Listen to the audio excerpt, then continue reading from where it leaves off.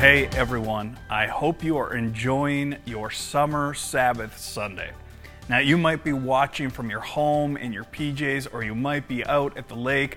You might have even slept in and are watching in the afternoon, but wherever you are and whenever it is, it's our prayer for you that God has given you good rest this day. Just this past week, I had the privilege of officiating Shane and Emily Bryson's wedding in Canmore. Now, what a place to get married. It was beautiful. And there's just something about weddings, right? A community gathers to celebrate and to bless a couple who have decided to make a sacred commitment to each other.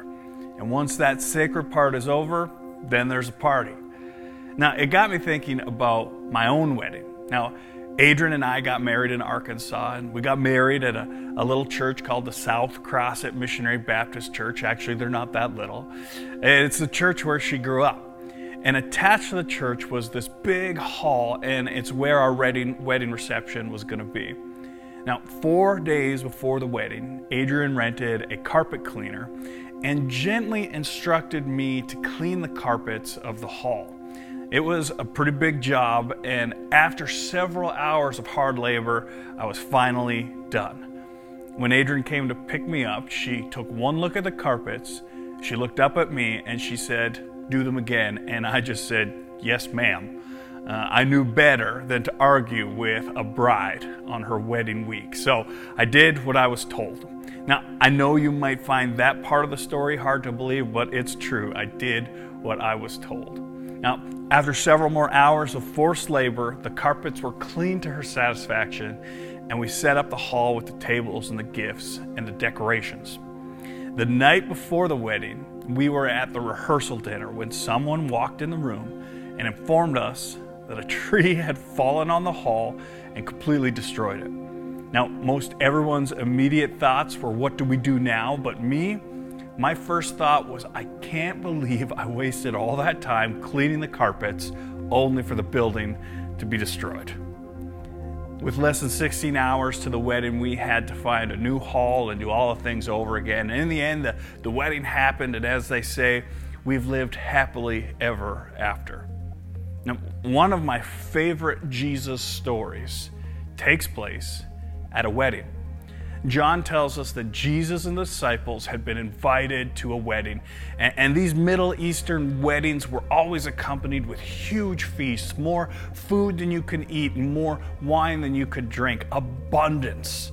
And you may have read the saying, "My cup overflows" in the Bible. It's mentioned several times, and it refers to this ancient tradition of pouring wine into a cup until the wine spills over the sides. It was a symbol of blessing, of belonging, and honor.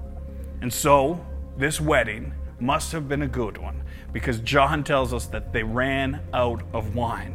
And for the bride and groom, culturally, this would have been extremely embarrassing. Instead of their guests' cups overflowing, they ran dry. It's hard to compare it to a modern day tradition, but let's just say this is significantly worse than having dirty carpets at your wedding. And Jesus' mom, Mary, she convinces him to help this couple. And at this point in his life, no one really knows who Jesus is. He's not famous. He hasn't done any miracles yet. He's just a guy at a wedding with 12 of his best buds. But that night would be different. That night, Jesus turned water into wine. And not just the $5 a bottle type of wine, the good stuff, the top shelf, dusty label, take out a second mortgage to afford kind of wine. Only the best for his friends. And one of my favorite comics is the one where Jesus walks into a bar and orders 12 waters, and he just smirks at his disciples. Just wait a minute. The story of Jesus turning water into wine, it's an important story. It's rich theologically, and there is a lot for us to learn from it. But this morning, I want to focus on the bride and the groom. Jesus knew their embarrassment, and instead, he gave them confidence. Jesus knew their shame, and instead, he gave them honor. Jesus knew that they didn't have enough, and he chose to make it more than enough. This is just what Jesus does. He exchanges our not enough for his abundance, our not good enough for his better than, our fear for his love. Yes, Jesus holds the universe together. Yes, he placed each of the uncountable stars in their place. And yes, we cannot even begin to fathom his glory.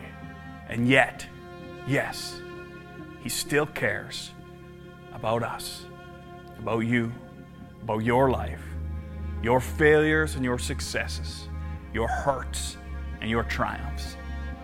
John summarizes this water into wine story this way. He says, this miraculous sign at Cana in Galilee was the first time Jesus revealed his glory, and his disciples believed in him. So here's my question. Do you believe? Do you believe that he wants to reveal his glory in you? Do you believe that today he wants to be part of your life, miraculously revealing his goodness and kindness and love through you? This summer Sabbath Sunday, a day we've set aside for family and friends and rest, it's my prayer that you would believe that Jesus cares about you. Believe that he wants to be part of your life. And believe he can turn your boring, old, not enough water into his abundant, miraculous, spilling over the edges wine. Let me pray for us. Jesus, we thank you that you care about each one of us. And that even though you are all-knowing, that you are all-powerful, that you are ever-present, that you still care about each one of us, about our lives, our families, our weddings, our failures and our successes. You care. You are a personal God who loves each one of us. And Jesus, today I pray that wherever each one of us are scattered around this world, that wherever we are and whatever we're doing, that Jesus, that you would remind us of how much you love us. And that Jesus, that we would believe for the first time, or believe again, or believe more deeply, that you want our lives to overflow with the goodness of the gifts that you have in store for us. Things like love, joy, peace, patience, gentleness, faithfulness, kindness, and self-control. Jesus, that our lives would reflect these good things in abundance. I pray that each one of us would experience the blessing of our cup overflowing today. Jesus, bless each one of us, I pray. In the holiest of names, in the name of Jesus. Amen. Well, you guys, I'm glad you joined us for this really quick summer Sabbath service. And I hope wherever you are today, that you experience the blessing of a God who wants to give you all the good gifts. All right. I love you. We'll see you out there.